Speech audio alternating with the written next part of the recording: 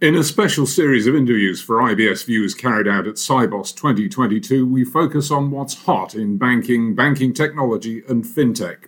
This time in Voices from Sibos, we hear from Amit Dua, President, Suntech Business Solutions. It's wonderful to be back here after 2019 in person. We've always found this as our best event to make business, make contacts with so many of our customers worldwide. And this year, in particular, a couple of things. One, if you notice on our booth, we're talking about banking as a service.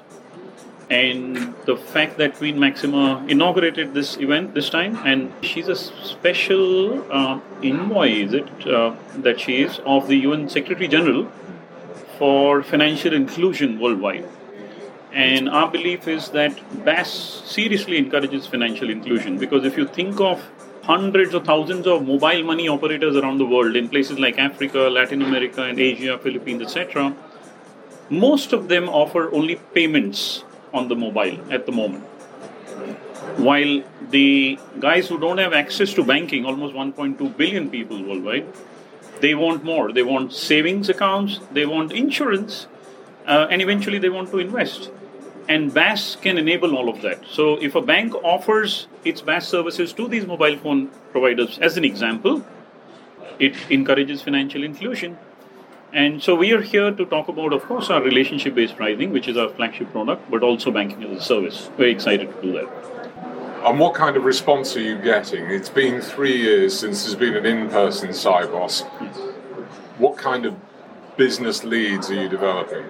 We've had, I think, scores of meetings already, and we always find getting to Sibos very interesting, because the head of FI businesses or correspondent businesses, head of transaction banking globally, head of trade of these big banks here, and a lot of them are our customers, they turn up here. Yesterday we were with a German bank, and they said, look, we want to fix the experience of other correspondent banks who we are dealing with, because when we price our relationship to them and when we bill them, they want transparency in that bill. And we enable that, right? So we sort of quite like those conversations. You talked about banking as a service and effectively referenced financial inclusion. What other trends are you seeing? Banking as a service is, I think, first of all, it's in its early stage of evolution. We've all got used to using things like Uber apps as consumers, and we now don't even realize that when we set up the payment first time around, after that we've just tended to pay completely in a frictionless manner, right? So we are consuming a banking service or a banking product. I think you fast forward the clock by a few years, and last year what happened with buy now, pay later service, where if I as a consumer walk into a electronic store or an IKEA, I'm offered loan at point of sale, and it's so frictionless that sometimes actually I don't even bother the fact that I'm consuming a loan. In some ways there's a flip side of it, that my personal belief is that perhaps a little too frictionless. Exactly. I don't like the fact that the loan is just a little too frictionless. So think about it. When you and I used to use cash 20 years back, and we moved to using credit card, our spend probably went up because friction went away.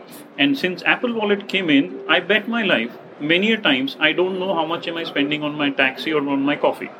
Because I just tap and I just keep doing that tap 20 times a day.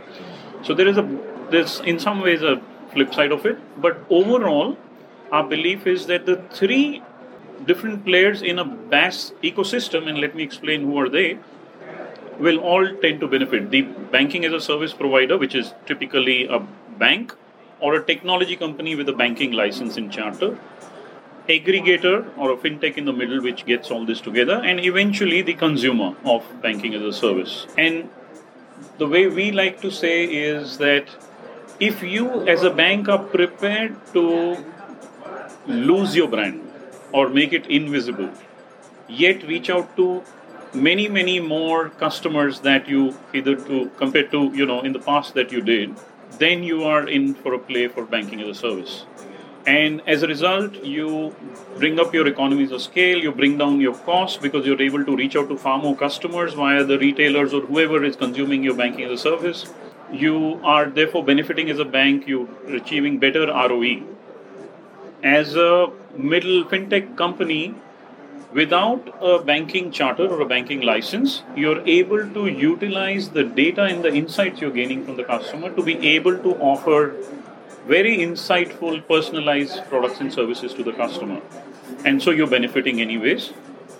Customer is any which way is the biggest beneficiary of it because of a couple of things. One, customer gets more choices. Second, customer is able to enjoy the full experience of, for example, buying a house, not just getting a mortgage from a bank, because somebody is completing that journey. So overall, the whole ecosystem benefits because there's more value creation that is happening via banking as a service.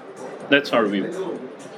And this is something that you say is in its very early stage. I think it's in infancy. Buy now, pay later has just opened up everybody's eyes to the potential of it.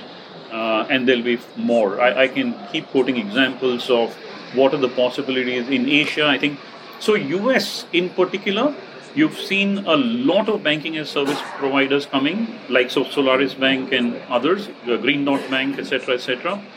Because US, it's far difficult to get a banking license in US vis-a-vis in Europe. You've seen UK has granted maximum number of licenses in the world in last 10 years to neobanks, right? Now, if you can't get a banking license in US, yet you want to consume banking services like payments and other things, loans, you've got to rely on somebody who has the license and charter. That company is getting an opportunity to squeeze the juice fully out of the charter, as they say, that they have already. Flip to Asia. I think Asia, and since I have the privilege of having customers worldwide, I'm able to see that in Asia there are very interesting use cases coming up. Of, for example, in Indonesia, enterprise software supplier who does software for gyms, managing gyms. Gym has subscribers. It buys heavy machinery, equipments that it puts there, etc. Manages its billing and pricing, etc. A gym chain tying up with a bank because it doesn't have a license, and together they're becoming a banking as a service provider to other consumers or of mass in the market. So all different, but I think it's evolving. Amit Dua, President of Suntec Business Solutions. Listen out for more Voices from Sibos.